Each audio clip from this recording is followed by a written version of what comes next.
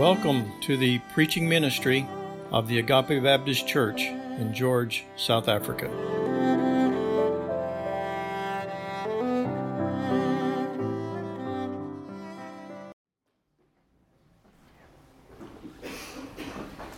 Good morning, church. Morning.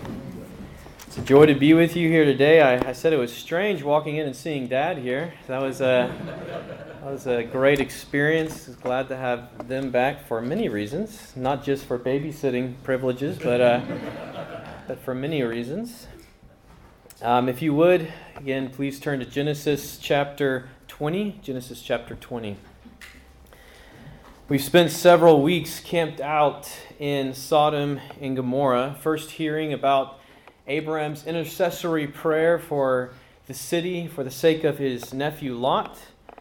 And then we also studied the destruction of Sodom and Gomorrah and what that means for the history of humanity and how this is an example of God's destruction of those who are in rebellion to God. And then we finally finished with Lot's sad end to his story in the cave. But today we move on from Sodom.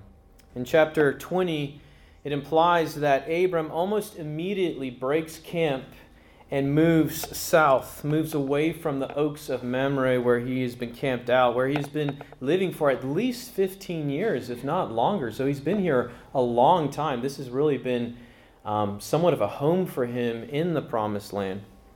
Abraham has friends here. He has these allies. One of them is Mamre, and then there's Eshcol and Aner.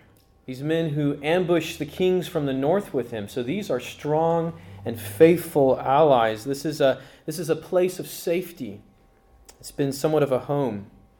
But for some unspecific or unspecified reason, Abraham breaks up camp and moves south. Most likely, he's just seen the flames coming up from Sodom and Gomorrah, from that region.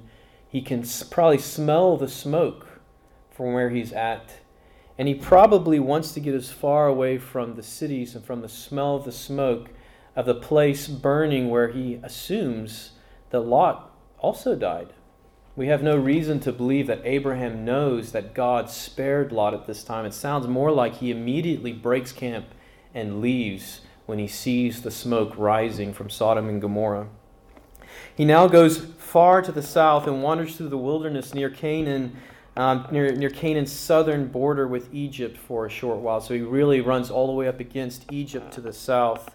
But then, most likely finding this area a desert place, a desolate place, he turns back to the north and finally settles near Gerar, which is a Philistine city in Canaan. It's to the southwest of Canaan. And Abraham now finds himself in another situation where he is a stranger and a pilgrim, an outsider surrounded by enemies. It's been a while since he's been in this situation, at least 15 years since he has felt this, but now he's back in this situation. And just like us, Abraham begins to think of ways to ensure his own safety from the terrifying dangers around him, from his enemies that surround him. Abraham begins to focus his attention on all the enemies around him who were against him, and he begins to forget about the one who is for him. With this in mind, let's pick up the story here in Genesis. We're going to begin in verse 1 and read through Genesis chapter 20, verse 1 through 18. Verse 1 says, From the Oaks of Mamre, Abram journeyed toward the territory of the Negeb and lived between Kadesh and Shur, and he sojourned in Gerar. So that's what I just summed up for you. Then verse 2. And Abraham said of Sarah his wife, She is my sister. And Abimelech, king of Gerar, sent and took Sarah.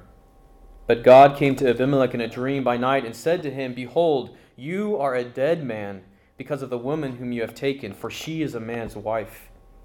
Now Abimelech had not approached her, so he said, Lord, will you kill an innocent people? Did he not himself say to me, She is my sister? And she herself said, He is my brother. In the integrity of my heart and in the innocence of my hands I have done this. Then God said to him in the dream, Yes, I know that you have done this in the integrity of your heart and it was I who kept you from sinning against me. Therefore I did not let you touch her. Now then, return the man's wife, for he is a prophet, so that he will pray for you, and you shall live.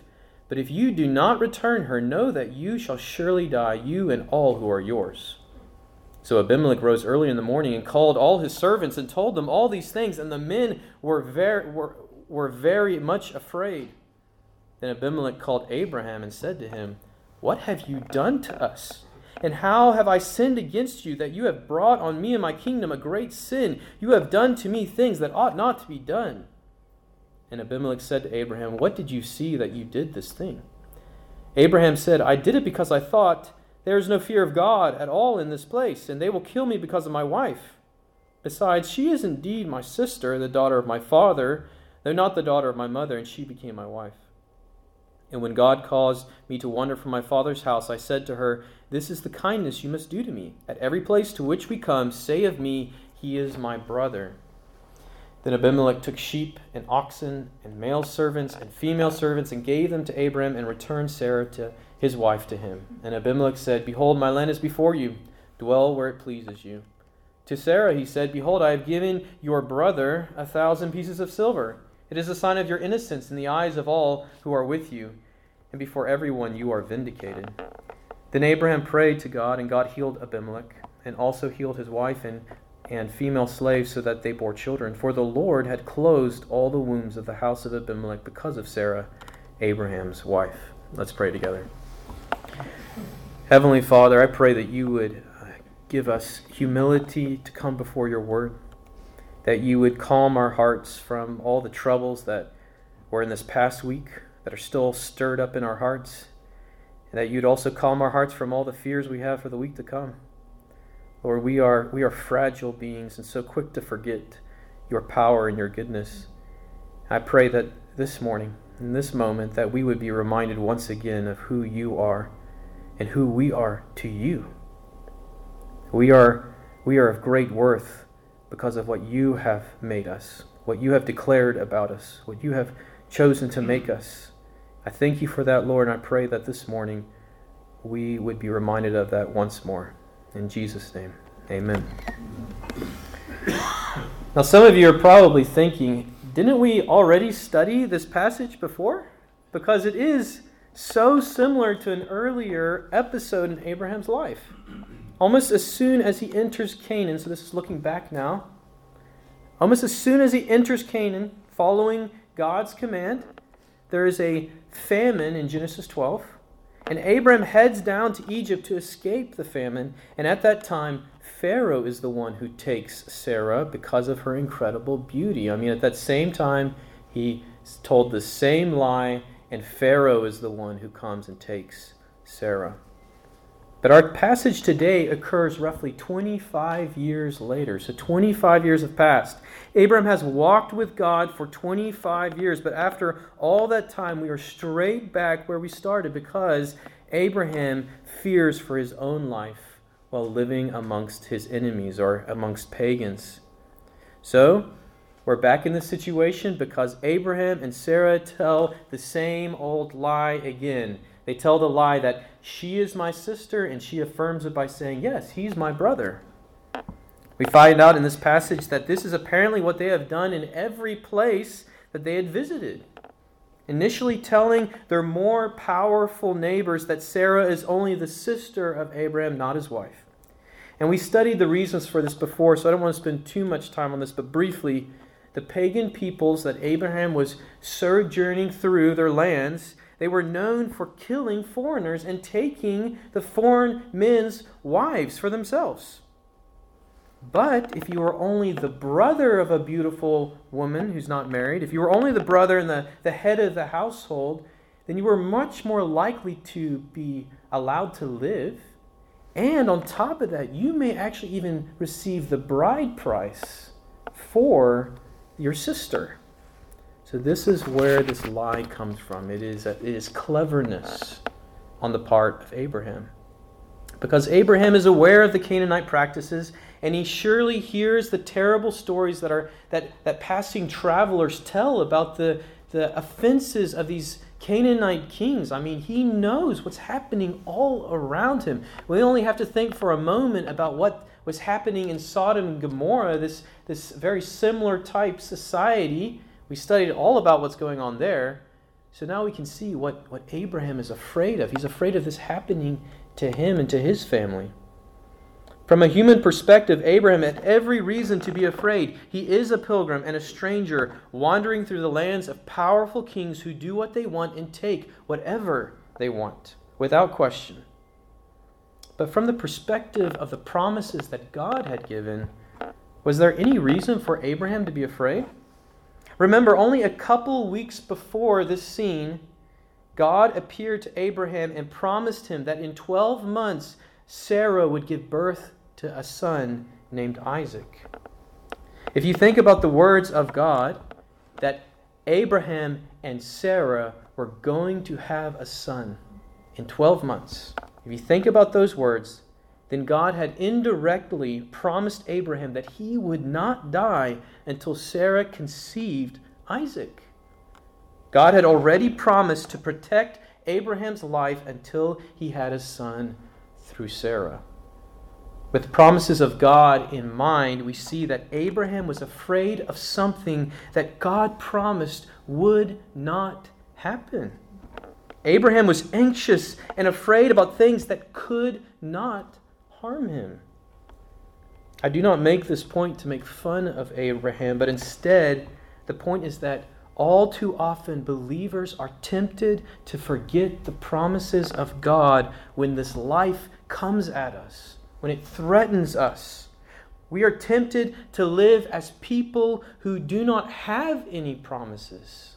That's how Christians are tempted to live. I don't think Abraham literally forgot the words of God about what he promised about Isaac. I don't think he forgot the words or when God appeared to him. That's not what he forgot. What I mean is that when this life threatened Abraham, Abraham stopped living like he believed the promises. He stopped acting and thinking like someone who truly believed the promises. For that, in that moment of danger, I can imagine King Abimelech. Now, this is my imagination. It's not in the text, but I can imagine King Abimelech and his soldiers riding up to Abraham's camp. Maybe they were going on patrol or something, but they ride up to the camp demanding to know who Abraham is and why they are in Gerar. Why are you in my land? And in that moment of danger, Abraham responds as if he doesn't truly believe the promise of God. Abraham responds as if his own cleverness is the only thing between him and death in that moment of danger. Abraham lies to protect himself from something that could not harm him. It's easy to look at the life of Abraham and be like, man, God had already promised you weren't going to die. What are you afraid of? But what anxieties and fears are you carrying this morning? What things, if they were in danger, would cause you to lie, cheat, or steal, or maybe even doubt the purpose of life itself? Possibly the loss of wealth for some people, or possessions. Maybe it's a dear relationship being taken away, or the respect of your peers, your position in the community. For many, it's health. When we feel our bodies breaking, that is when these doubts come. It could be a position of authority at a job, or maybe just simply the loss of control over your life when you start to feel your life kind of like slipping out of your control. When circumstances threaten these things in my life, it feels like a battering ram is crashing against the door of my soul, attempting to break in and rob me of the inner peace I have in Jesus Christ, my Lord. It's like a battering ram attempting to break down the door and rob me of peace. And I can only assume that the loss of things like these also challenge your peace as well. Challenge the hope that is in you. But God wants more for us and more from us. Our joy in God and our worship of God is not complete until we completely trust in Him. Whether we lose wealth, possessions, relationships, or control, God wants us to look to the promises He has given us and live as if we believe His promises to the very end. So you might be wondering, what promises has God given to Christians, to all of us, His church, those who love God and are seeking to live for Him? What promises has God given us? Well, there are many promises in the Scriptures, but just to list a few to give us an idea of where God's promises are headed. In Matthew chapter 6, verse 33, while speaking about people's anxiety about having enough food and clothing, this is what Jesus says. He says, "Seek first the kingdom of God and His righteousness, and all these things will be added to you." He will provide our needs if we're seeking first the kingdom of God. In 2 Corinthians 1, verses 3 through 4, we're promised comfort if we trust in God. Paul says, "Blessed be the God and Father of our Lord Jesus Christ, the Father of mercies and God of all comfort, who comforts us in all our afflictions." That's a promise from God. In John 14, verse 16, Jesus promises that the Holy Spirit will be our helper always. Jesus said, "I will ask the Father, and He will give you another helper," the Holy Spirit, "to be with you forever." In Matthew 28, verse 20, Jesus promises us that through the ministry of the Holy Spirit, that Jesus will personally be with us at every point in our life, saying, "I will be with you always to the end of the age." Because the Holy Spirit dwells in us, Jesus is with us. In 2 Corinthians 12, verse 9, Paul is pleading with God to take away a physical weakness he has. Paul is pleading with God, not just because it's painful, but because it's actually hindering Paul's ability to minister the gospel, to spread the gospel. There's many times in Paul's life where he was bedridden. Think about when he evangelized the Galatians, the churches in Galatia. It was because of a bodily illness that he was there. He's probably bedridden. And he's pleading with God, "Take this away from me so I can serve you better." But Jesus says to Paul, "My grace is sufficient for you, for my power is made perfect in weakness." That is a promise of God, not just to Paul, because Paul is going to go on and make this very clear that this is to be applied to every believer who loves God and is seeking for God to be with them. He makes this application in the next phrase. He says, because Christ's grace is sufficient for me, because Christ's power is made perfect in my weakness. Because of this, he says, "Therefore, I will boast all the more gladly of my weaknesses, so that the power of Christ may rest upon me. For the sake of Christ, then, I am content with weaknesses, insults, hardships, persecutions, and calamities. For when I am weak, I am strong." This is the promise of God, that when we find ourselves at our weakest, but our eyes are looking to God for His strength, when we are at our weakness, that is when we will experience the power of Christ in us and through us in its greatest degree, and when others will be able to see it to its greatest degree as well. In Romans 8, verse 17 through 18, we are told that we are the children of God, and if children, then heirs, heirs of God and fellow heirs with Christ, provided we suffer with Him. And Paul goes on to say, "For I consider that the sufferings of this present time are not worth comparing with the glory that is to be revealed to us." Another promise from God. So what we've seen in just a few passages is that if we seek first the kingdom of God and His righteousness, then God will supply our physical needs in this life. We've also seen that if we look to God in trials, then the Father of mercies will comfort us. The Holy Spirit will help us, and the Son's grace will be sufficient for us. Also, if we accept our weaknesses and give praise to God in the midst of our weakness, then the power of Christ will rest upon us and we will be made strong in that moment. And finally, if we are the children of God, then the sufferings of this age are nothing compared to the glory, joy, happiness, warmth, friendship, pleasure, peace that will be revealed to us when we are finally welcomed into the kingdom of God. These are just some of the promises that we are given as the church, as Christians. And with such awe-inspiring promises, how could we ever live in fear? How could we ever become anxious? How could we ever lie, cheat, or steal in order to ensure our own preservation? I mean, if we truly believed these things, if they had sunk down deep into our hearts and minds to where we believed and were living this way, why would we ever grumble or even complain? I suggest to you that you and I respond in these ways to the trials of life when we forget or doubt the promises of God. When our problems are big and God is small, that's when the promises of God begin to feel insufficient to handle the giant-sized problems in my life. When our problems are big and God is small in our minds. I believe this is what happened to Abraham.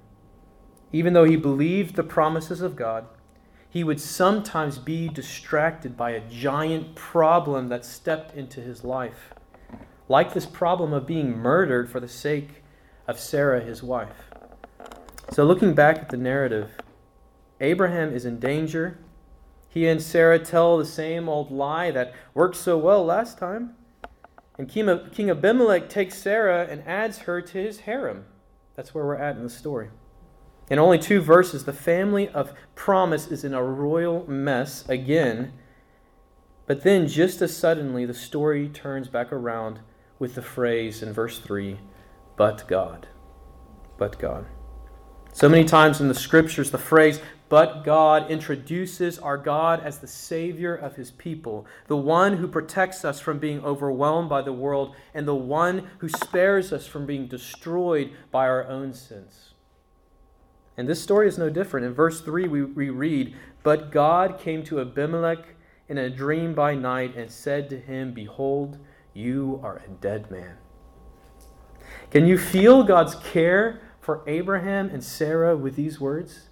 Can you sense the impossibility of God's promises falling to the ground? Abimelech had stepped in between God and his promises being fulfilled, and God comes and says, you are a dead man. That is our God. Remember, God had promised that Abraham and Sarah would have a son named Isaac in roughly 10 months from this scene.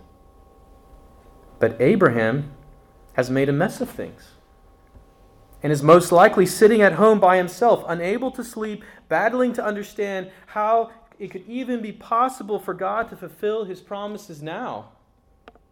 But meanwhile, on the other side of town, in the palace, Abimelech is fast asleep in his king-size bed, but now he's having a divine encounter with Yahweh. And as this pagan king hears God's words, he has no doubts about the reality that this God will keep His promises. God promises Abimelech in verse 7, if you do not return Sarah, know that you shall surely die, you and all who are yours. And we know that Abimelech took God seriously because of the way he responds the very next morning. Do you see the contrast? Abraham, a prophet, priest, king of God, is still struggling to trust in God completely, while Abimelech is utterly convinced that this God keeps His promises and will fulfill it. Can you feel the foolishness of doubting God's ability to preserve our lives and keep His promises to the very end? To preserve our lives as long as He says it will be so. In Genesis 20, God is revealing his providence to his people. You may ask, what does providence mean? The word providence comes from the word provide, which means to supply what is needed. In Scripture, we often see this command in one area I preached through in the New Testament, where husbands are commanded by God to provide for their own households, which means to see the need of your household and to provide for the need, to meet the need, to see the need and to meet the needs. Godly husbands provide for their families. But when we speak of God's provision, we must realize that it is unique, because God doesn't just see the needs of one person at one moment at a time. No, God is always, at all times, seeing the needs of the universe and is sustaining them by his governance. From the movement of the galaxies to a single strand of hair that falls from your head, God provides. Or more literally, God sees to it. That's what this word means in the original language. God sees to it. This is the providence of God. Not just that God sees all things, but that God sees and is acting in all things. We've studied previously the providence of God and his control over the clouds, rain, floods, famines, and even nice sunny days. Jesus says that his Father shines the sun on both the evil and the good. The natural world is not a clock that God wound up and then stepped back from, removing himself from its activity. That's not what the Scriptures reveal. This natural world is not a clock that just ticks on its own. And God is not simply invested in this world at certain points in history, like when he saw everything going wicked in the days of Noah, and he says, I'm going to step into history and the flood and destroy everything. This is not how God is operating. This is not how the Scriptures reveal our God. He's not simply invested at certain unique moments in time. No, God sees all things and is acting in every situation and at all times. We've also studied how the actions of men are not beyond the providence of God. We studied in Genesis 12 how God protected Sarah from Pharaoh and caused Pharaoh to gift Abraham great wealth, even though Abraham deserved to die in that story. He had lied to the king of the land, to Pharaoh. He deserved to die. But he leaves Egypt, having plundered them and blessed by God. We briefly looked at Proverbs 21, verse 1. It says, the king's heart is a stream of water in the hand of the Lord. He turns it wherever he will. The point of that verse is not to say that God is somehow only interacting with kings.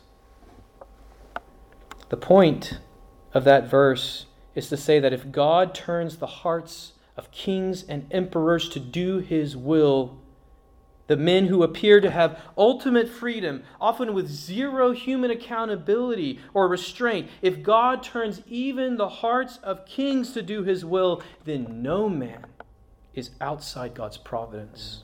His moment by moment seeing and acting to accomplish his will. That's the point of Proverbs 21. That was clear in Genesis 12 and in Proverbs 21, and today's passage is no different. In Genesis 20, verse 6, God says to Abimelech in the dream, "It was I who kept you from sinning against me. Therefore I did not let you touch her." God prevented King Abimelech from violating Sarah, even though she was his newest concubine.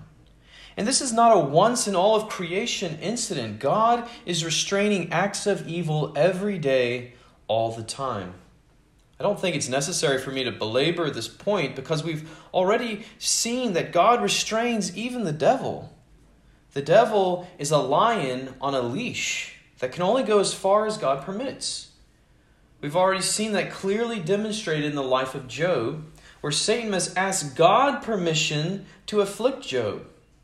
And then we've also seen it in the life of Peter, where Satan had to ask God permission to sift Peter like wheat. We also know that God restrains the wickedness in human society because Romans 1 tells us there are times when God, in an act of judgment, has removed his restraining hand and has permitted societies to fully pursue their own perverted desires. That's Romans 1, verse 28. God restrains both the acts of demons and humans according to the purpose of his will. So what's the point? The point is that Genesis 20 is highlighting the foolishness of doubting God and is demonstrating the power and wisdom of God to work all things for his glory and for the ultimate good of his people. You may be thinking, okay, I've got it, Dan. God is powerful and God is able to work things out all right for me if he wants to. But that really isn't the point. The point isn't that God can work things out for a Christian's good. That's not the point. The point is that God is working all things for your good because God is for you. Let's look at a New Testament explanation of this in order to help us see the full picture of God's love for his people.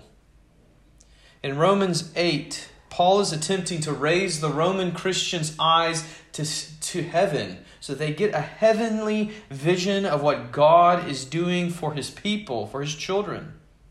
Paul is trying to help the Romans to see that God has promised Christians every good thing in Christ Jesus our Lord. He tells us that we have life, freedom, adoption, and we also have a heavenly family, a heavenly home, and a glorified body that's promised to us. But then in verses 28 through 39, Paul goes even further to emphasize the love of God for his people. And he does this because he knows that we doubt the love of God for us. And we doubt that he could truly work my life circumstances for good. But listen to these words, which are the words of God to the people he loves. Romans 8, verse 28. We know that for those who love God, all things work together for good, for those who are called according to his purpose. Now we're going to break down each one of these verses and go slowly through it. But first, in verse 28, simply put, God works all things for the good of his people, the people he called, which are the people who now love him. Now the next verse is going to explain how God works all things for good for these people. Verse 29. For those whom he foreknew, he also predestined to be conformed to the image of his Son, in order that he might be the firstborn among many brothers. Now that sounds like a complicated verse, but let's look at each word individually. First, God foreknew, which means that before the world began, God personally and relationally knew everyone whom he would one day rescue from their sins. Now, this is not a distant awareness of these people's existence or our existence, but instead is God choosing to enter into the deepest of relationships with his people. Now, why would I say that? Well, the scriptures often use this word know, the word to know, in this type of context to describe the choice to enter into the most personal of relationships. For instance, when the scripture says things like, and Adam knew Eve his wife, and she conceived and bore Cain, when we read that verse, we realize that the scriptures are talking about the choice to enter into the deepest of relationships, the relationship that only can be experienced between a man and his wife. So in this context, I am arguing and I am convinced that the scriptures mean that God is choosing to enter into a deep, abiding relationship. The verse goes on to say that these same people whom God foreknew, God also predestined, which means to pre-decide their destination. Pre-decide their destination. He decided where these people would end up. God pre-decided that his people, the verse goes on to say, would be conformed or made similar to the image of his Son. We would shed the image of Adam and we would put on the image of Christ. Why did God decide to do this? Goes on to say, so that the Son might be the firstborn among many brothers, which emphasizes our acceptance into God's family as heirs. We're brothers, but it also emphasizes Christ's exalted position above us. That's what firstborn is emphasizing. It's not talking about giving birth physically. What it's talking about is the preeminence of Christ. Christ rules as the exalted king over his people whom God has given him. Verse 30 continues the chain of events. And those whom God predestined, he also called. And those whom he called, he also justified. And those whom he justified, he also glorified. Let's break this down. Looking back over the last few verses, it says that God foreknew his people personally, and God pre-decided to make his people into the likeness of his Son. This all happened before the world was created. But then, in our lifetime, God called us to himself. This is when his people first taste and see that the Lord is good, and we respond with faith. Then the called ones are justified, which means to be forgiven our sins and declared righteous, just like Abraham was declared righteous all those years before. And finally, those whom God justified, he also glorified. Glorified means to be changed into the likeness of the risen Jesus Christ. Paul has just explained the purpose of God for his people from before the world began, and he has shown us step by step how God brings this about. And then, with all of this in mind, he makes this conclusion, which is the exact same conclusion that we are supposed to draw from Genesis 20. Paul asks this question in verse 31, what then shall we say to these things? Here is the answer. If God is for us, who can be against us? Verse 32. He who did not spare his own Son, but gave him up for us all, how will he not also with him graciously give us all things? God has given us the most precious thing in heaven. Why would he withhold anything else? Verse 33, who shall bring any charge against God's elect? He's talking about God's people. Who can bring any charge against us? Verse 33, he answers, it is God who justifies. Who is to condemn? Christ Jesus is the one who died. More than that, who was raised, who is at the right hand of God, who indeed is interceding for us. Paul is saying that no one, not even Satan, can bring an accusation of guilt against us before God's throne.